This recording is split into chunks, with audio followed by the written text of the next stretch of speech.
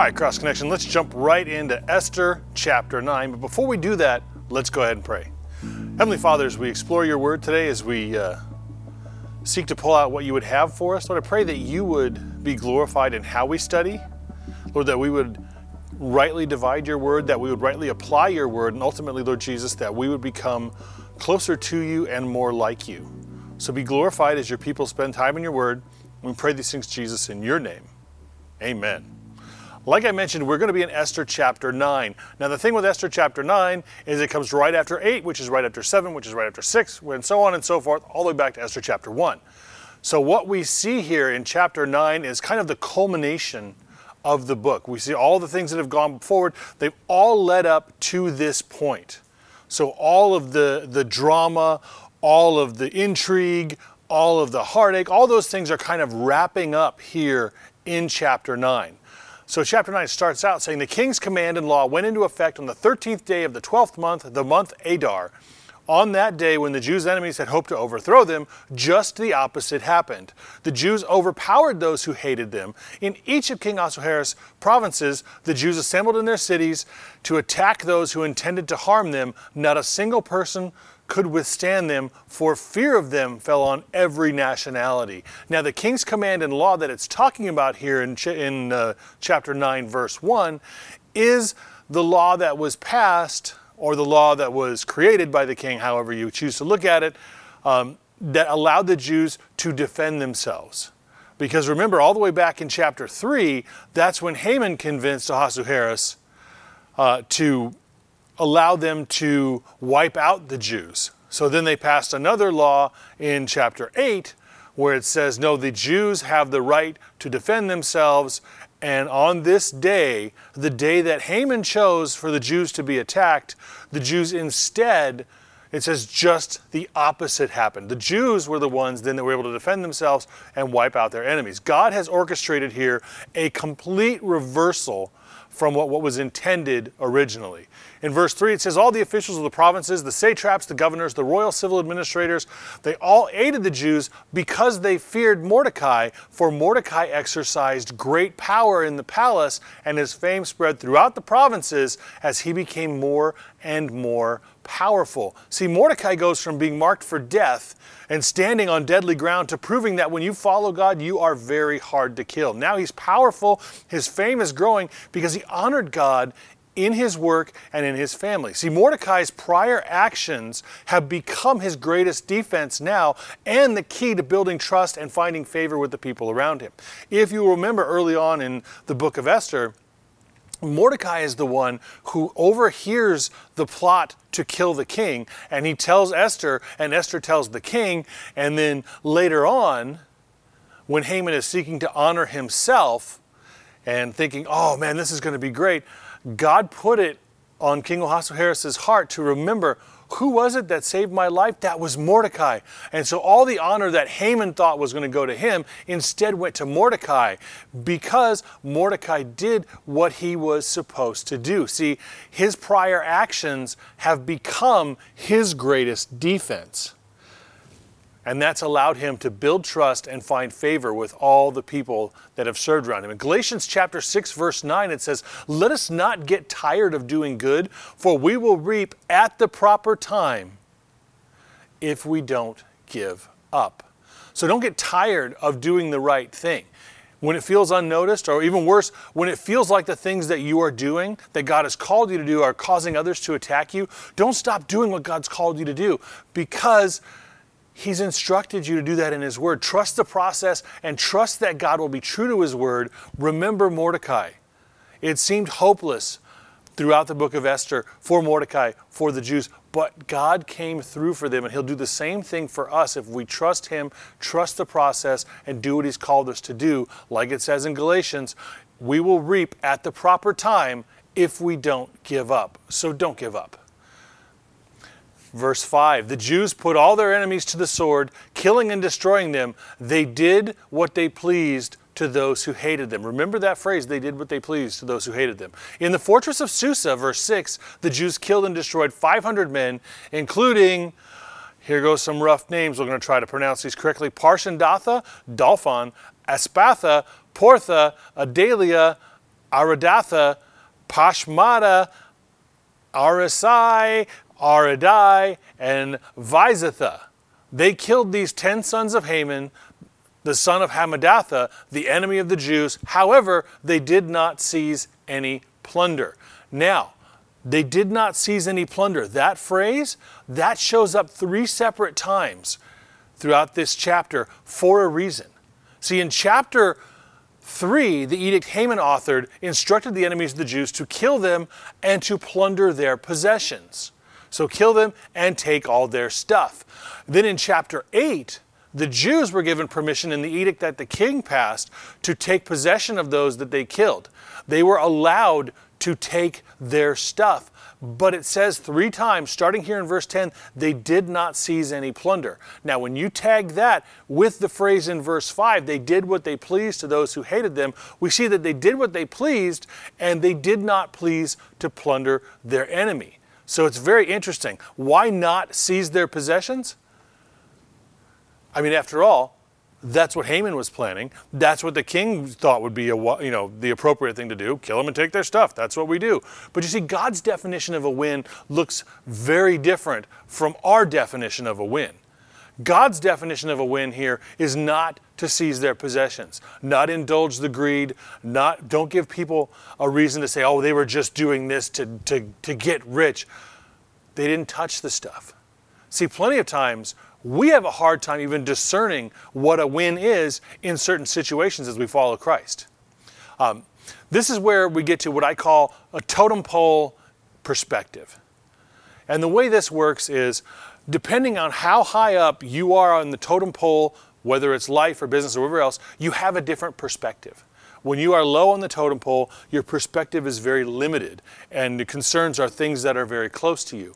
The higher up you get on the totem pole, the wider your view is, and the more concerns you have to balance, and the more different factors that come into play. I have a great example of this in my own life, albeit slightly painful to share.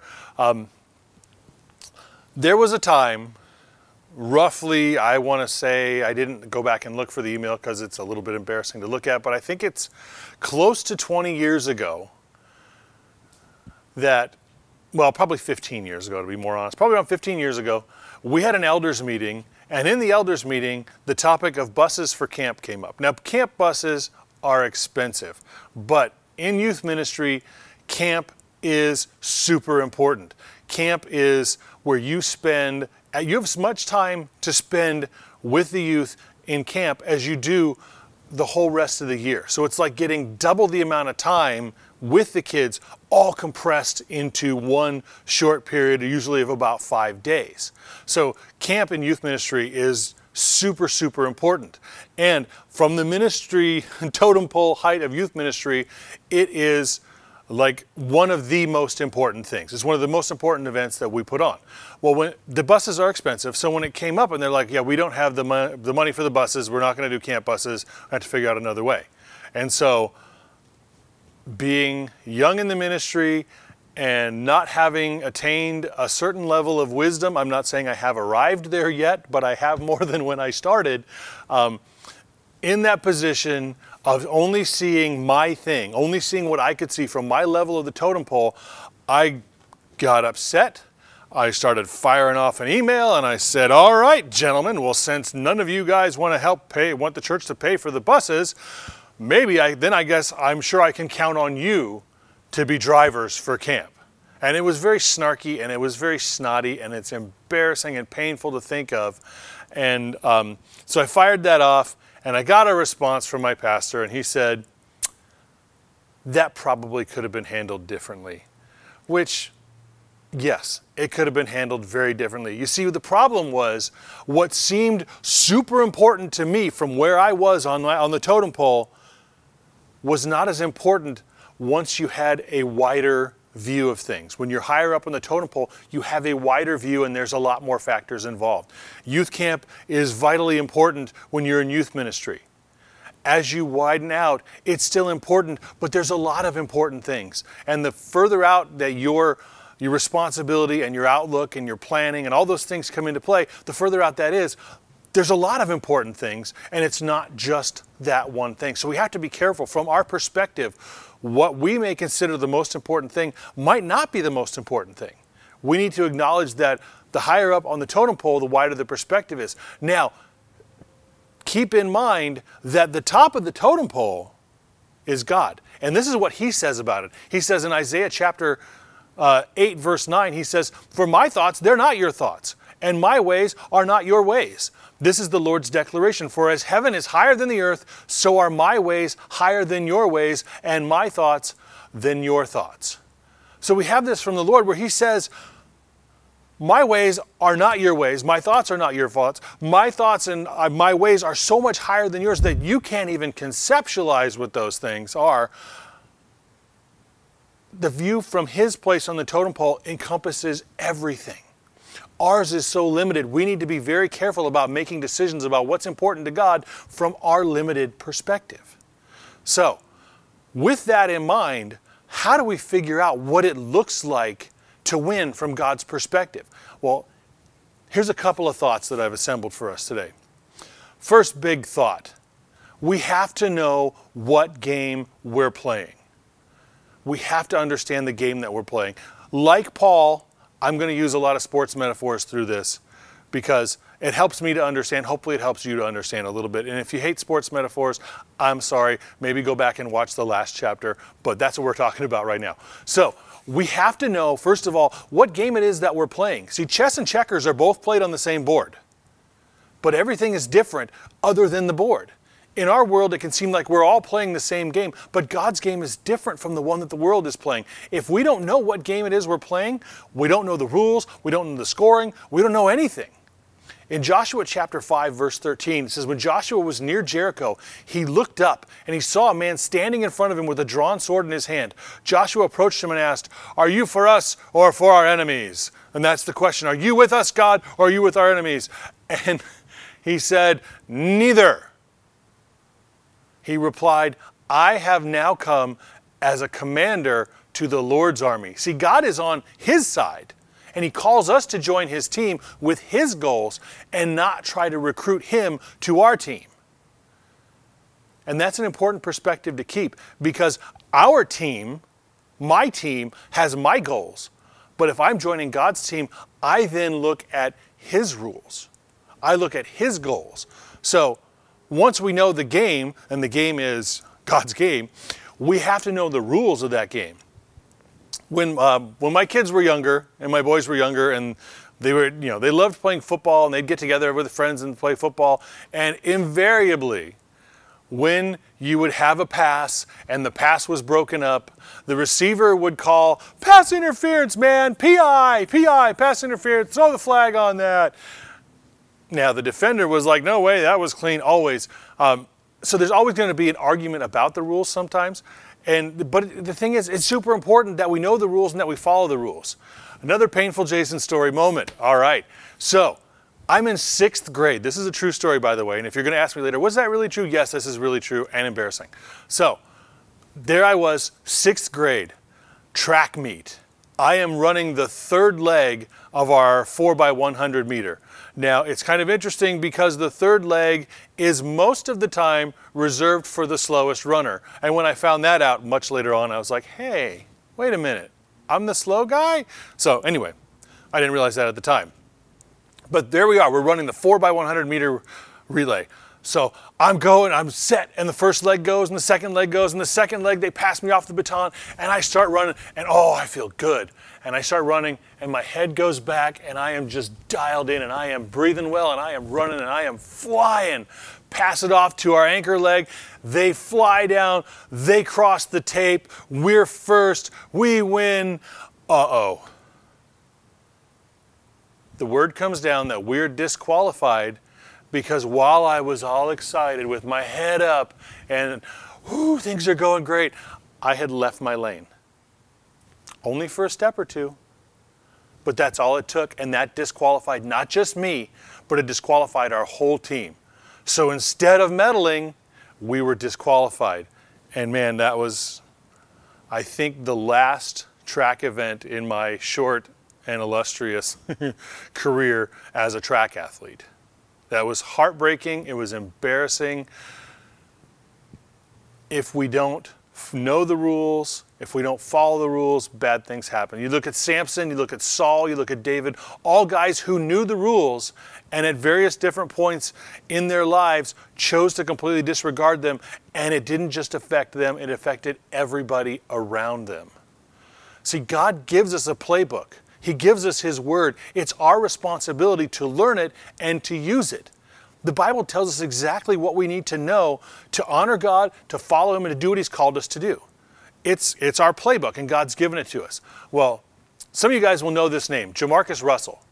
Jamarcus Russell was the number 1 pick in the NFL draft. He was picked as a quarterback by the Oakland Raiders. And man, oh man, they were excited for him. He had massive arm strength. His workout was great. His eyesight test was great. Everything looked so good. But most people have no idea who Jamarcus Russell is because he's now considered one of the biggest busts in NFL history. And most of the blame falls on him for his career issues. His coaches did not think that he was studying tape, because you give them tape and you watch the opponent's team so you know what to expect. You get in your playbook, you get in your tape, you know, okay, this is how they normally attack, so I have to be ready for this. They suspected that he wasn't watching the game tape from his performance. So they gave him game tape to watch, and the next day he came in and he said, yeah, I watched their blitz packages, so I'm ready for it. But the tapes they had given him were blank. So his lie was completely exposed before his coaches. Embarrassing. If we take the time to study the information that God has given to us, we don't have to be embarrassed by our ignorance. We might still fall short in how we perform, how we play, but it never should be because we didn't even bother to read the playbook. God lays out in His Word all that we need for life and godliness. And if we spend the time in there, we'll be prepared. Sometimes we'll fail. I'm okay with failing. What I'm not okay with is not trying my best. I don't want to be the person that phones it in. I don't think you want to be that person either, where it's like, I don't really care that much. Following Jesus is tough, but it's way better if we get the information that God's laid out for us. So, the big point there, we got to know the rules of the game. And also, we have to understand, in the life of a Christian, next big thought here, we have to understand that the plays and the strategy will change in our lives as God works out His victory. Just because God put you in a position at one point doesn't mean you will always be in that position. It wasn't very long ago that I was out in the parking lot doing parking lot security, which, by the way, if you ever get a chance, parking lot security is some of the greatest stuff in the world. It's not as much fun now because we don't have an evening service. Evening services, they were pretty wild. But it's so vital, and you'll have opportunities to glorify God, and it doesn't involve a huge, tremendous amount of interaction with humans. So if you prefer to be a little bit, on the down low, if you're that kind of person, it's a great place to be. I fondly remember my years in parking lot ministry. But I'm not there anymore because God has moved me to different places. We need to be in constant touch with our coach, with our heavenly coach, to ensure that we're getting accurate direction. Because we don't want to be in a position that we're not supposed to be in when God has called us to do something else. It's like if you're making a recipe and you get stuck on the step that says add salt. If that's all you ever do is add salt, you're making terrible cookies that no one's going to enjoy. We have to be willing to move as God directs us. Now, sometimes those moves are going to feel terrible. Sometimes those moves are going to be scary. Sometimes they're going to be fantastic and we're going to love it. But we have to understand that when God moves us, when God puts us in a certain place, when God gives us certain direction, He does that because He has that perspective, He has that plan, He has that understanding of what's best for us and what's best for His plan overall. And He chooses to use us to accomplish His ends. So we have to be ready. A receiver that always runs the same route, they only know one route and that's all they run, they're never going to get passed to. And they're probably never even going to play. See, football players have huddles. Baseball players have signals, where they're sending them off to each other. Christians have the Word of God and the example of Jesus. That is where we get our coaching. We need to know those things. We have to stay in touch with God. We have to be in His Word. That's where we're going to find that information. Next big thought. We have to understand that we are either players, we're spectators, or we're opponents. And we have to choose to inhabit whatever role that we have. Now, obviously, we want to be players. We should want to be players. But there are a lot of people that are spectators that think they're players. Now, you can see this often when you watch football with friends and you're watching it and you're like, somebody will say, oh, I could have made that pass. And you're like, not likely. I may have said that in the past, but guess what? It's not likely that I would have made that pass because I'm a spectator. I definitely don't want to be an opponent. So what I should strive for is to be a player and to inhabit that role, to make that role mine. What do players have in common? Practice, teamwork, and effort. So, New England Patriots. I know, everybody hates the Patriots. I hate the Patriots too. Seahawks, much better than the Patriots. But anyway, we're going to park there. As you walk into the Patriots headquarters, the first thing you'll pass is 6 Super Bowl rings. And then as you go a little further to where the players' entrance is, there are 4 reminders inscribed in metal posted on the wall at eye level next to the door that leads into the main players' hallway. And those 4 things that it says is, do your job, work hard, be attentive, and put the team first, which I think is fantastic information, fantastic advice for us as Christians. First of all, do your job. Know what God has called you to do and do those things. The Bible is full of references on what God wants us to do, so do those things. Find those things in the Word and do those things. The next thing, work hard. You got to put in the effort. Following Jesus is not just a wander or a stroll. It is a march. It is work. It is hard work. We have to put in the effort if we're going to be any good at it. We have to be willing to practice. We have to be willing to dig in when stuff gets hard. And then be attentive. Look for God-given opportunities. All around us, God provides us with opportunities. Look for those. Focus. God, what is it that we're going to do today? How, Lord Jesus, am I going to glorify you as I'm here in traffic? Am I going to be one of those people that's just like keeping pace and making sure somebody doesn't emerge in front of me? Or am I going to show the grace of God that He's shown me and go, yeah, go ahead and move in front of me. An extra millisecond on my commute is not going to make that big of a difference. Easier said than done. I get it. Traffic is horrible. But be attentive. Look for ways that God can use you, whether it's in the line at Costco, whether it's at the gas station, whether it's, whatever the circumstances are. It could be normal. It could be completely abnormal. Be attentive. Look for the opportunities that God's given us to work in. And the final one, put the team first. It's about God's goals, not our goals. This includes discipleship, bringing in rookies and showing them the ropes, bringing in new Christians and saying, this is how we do this. This is why we do things this way. This is what God says about X, Y, and Z. Know your word so that you can instill that in the next generation of people. Help develop crucial skills to the people around us and be available. Make the time. We're all busy. We live in a world of busy. We're up to our necks often in busy. Make the time for other people. Make the time, carve it out in your schedule, whether those other people are your children, whether it's your spouse, whether it's coworkers, whether it's neighbors, whether it's somebody that makes you insane, that you can't stand, that you would hate if you weren't a Christian and we're not supposed to hate people. Make the time for those people. God calls us to minister to the people around us. Put the team first. Put God's goals ahead of your own. Remember, God's greatest example of a win was not a massive paycheck. It wasn't championship trophies. It wasn't the World Series. It wasn't business success or winning an election. His greatest example of a win looks like Jesus Christ on the cross, flayed and bloody, choosing to sacrifice Himself for the salvation of His people. That's God's greatest example of what a win looks like. We see the same spirit in Esther as she approaches the king in previous chapters, knowing that it could be the end of her life, but she does it for her people.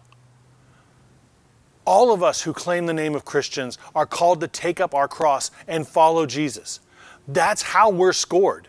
How well did we sacrifice our own time, our own treasure, our own blood for those that God has placed around us? You become a Christian by the sacrifice of Jesus Christ. You become a great player, a pro, by living like Him and giving up your life for the people around you. And we have to choose, and it's indicated by our actions, whether we're going to be pros, amateurs, or hobbyists as we follow Jesus. I pray that we are all professionals, that we really want this. But it's going to be shown by our actions.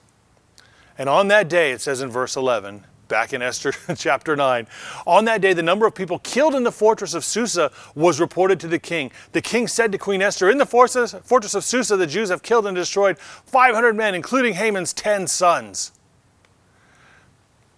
What have they done in the rest of the royal provinces? Whatever you ask will be given to you. Whatever you seek will also be done. The trust that the king has here in Esther, where he says, whatever you ask from me, I'm going to give it to you. Whatever you want, that will be done. That trust is built up because Esther has found favor and proven trustworthy. And she says, well, if it's okay with the king, I'm going to paraphrase the next couple of verses here.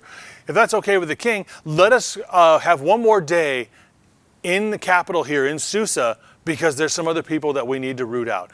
And can we take the body of Haman's 10 sons and let them be hung on gallows? And the king says, yeah, go for it. He makes it a law, sends it out.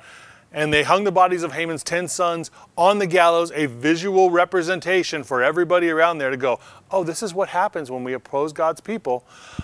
But twice in this next section it says they did not seize any plunder. In verse 15 and again in verse 16 it says they killed 75,000 of those who hated them, but they did not seize any plunder. Jumping down to verse 20 here.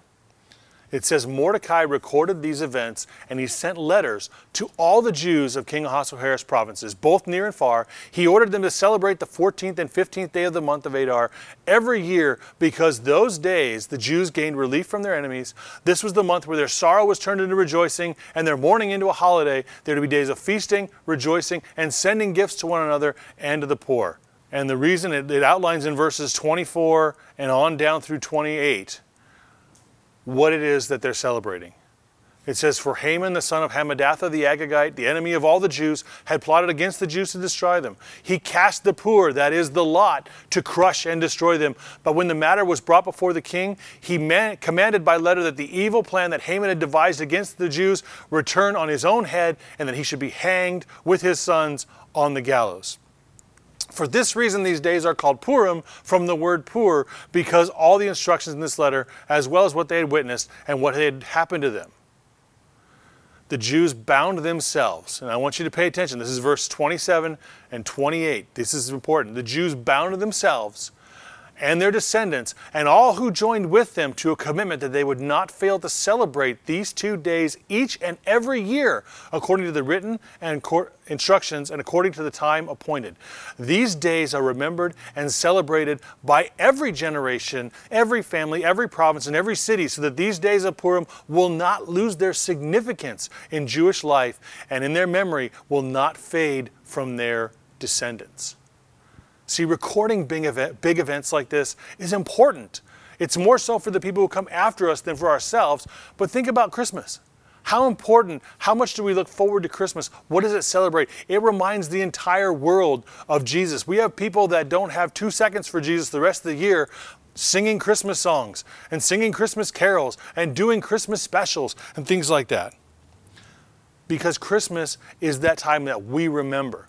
So, events like this, like Purim, events in Jewish history, it outlays for us a pattern.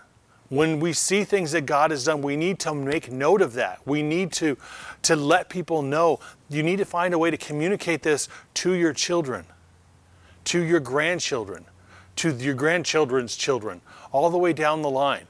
I just saw on Instagram just today, my brother-in-law posted a picture of 5 generations in his family. It was his granddaughter, his son, him, his mom, and his great-grandma. So you had 5 generations of people in one picture. Now, Christmas happened a way long time ago, but what do we know about the generation before us, the generation before them? This information, the things that God has done in their lives that were pivotal, the lessons that they learned, so often those things are forgotten. Find a way to communicate that to your kids, to your grandkids, to your great-grandkids, whatever God avails you. Write them down, make a video. Don't leave them to try to, discover it off of, a completely cluttered Facebook feed in years in the future. Find a way to communicate those things to them so that they can learn from what we've gone through, so that my kids and my grandkids can learn what God has shown me. What a blessing that is. So here, because this was a massive, big event, Haman said, we are going to record this. Esther also wrote a second letter with Haman outlining all these things, saying, we're going to remember this and we're going to celebrate it. Now, how do we remember? How do we celebrate these things? 3 words for you, and they all start with R, because alliteration is awesome. So, first, remember. When we celebrate a moment like this, we need to remember, first of all, what God has done. Bring it to our remembrance. Think about it. Just like with Christmas, we remember what happened. Then we need to reflect. What does this mean for me? What does this mean for my family? What does this mean for the world around me? We reflect on that, and then we respond. How do I then live in the light of what God has done for me? What actions do I take? How do I choose to glorify God, knowing what He's done for me? And the more times that we have to look back on, not just Christmas, not just Easter, but if you can look back with your kids and say, this is when I was saved, and this is what was happening, and this is what I learned. This was a pivotal moment in my life. When you make those milestones, in the Bible, they would often make altars. They would set up piles of stones. They would raise what's called an Ebenezer. It's a stone of remembrance. They would make these things like, we're going to remember this. This is going to mark it out. The more of those things that we have, the more touch points we have for people, especially the people that we love, to learn from. So before it's gone, write it down, record it, make a note somehow so that you can communicate to the people around you. Maybe take a night, a week, a month, or a year, whatever it is, and just tell your story to your family. Tell your testimony to your children and grandchildren. You think they know it, but I guarantee you there's stuff that they have no idea about, that they would profit from in their walk with Jesus to learn. Take the time, put the effort in, do that. The importance of looking back on what God has done for us is so important. It's so important for us. It's so important for those who will come after us. So we finish out chapter 9 here, where Queen Esther, the daughter of Abihail, along with Mordecai the Jew, wrote a second letter with full authority to confirm the letter about Purim. He sent letters with assurances of peace and security to all the Jews who were in the 127 provinces of the kingdom of Ahasuerus, in order to confirm these days of Purim at their proper time, just as Mordecai the Jew and Esther the queen had established them, and just as they had committed themselves and their descendants to the practices of fasting and lamentation. So Esther's command confirmed these customs of Purim, which were then written into the record. You'll notice one thing in here, last little point. When we started the book of Esther, and we first met Mordecai and we first met Esther, they were on the down low. They were not known as Jews. But now, at the end of the chapter, Mordecai the Jew and Esther the queen, they are out front. People know who they are, not because they've been running around proclaiming how great it is to be Jewish. No, they know who they are because of their actions, because of the way that they lived, because of the God that they served, and because how they served Him was so evident in their lives, they took on that name. We bear the name of Christ. We are called Christians. People should know that through how we live. So read your Bible, please, people. Read your Bible, find out what God wants from us, and live that way. If we can do that together, we will change this world, and we will have a win in God's eyes. Let's pray. Heavenly Father, I pray that we would be able, Father God, to spend the time with you, to grow close to you, to become more like you, Jesus. And Lord, forgive us where we fall short. Forgive us where instead of following you and what you've called us to do, Lord, we stray off into our own goals and our own priorities. Forgive us when we do that. Lord, bring us close back to you. Give us opportunities to serve you. Thank you, Jesus, for your grace. Thank you for your love. Thank you for your example. And thank you for the word, Lord, which will show us what we need to know about you. And we pray these things, Jesus, in your name. Amen. God bless you guys. Have a great week.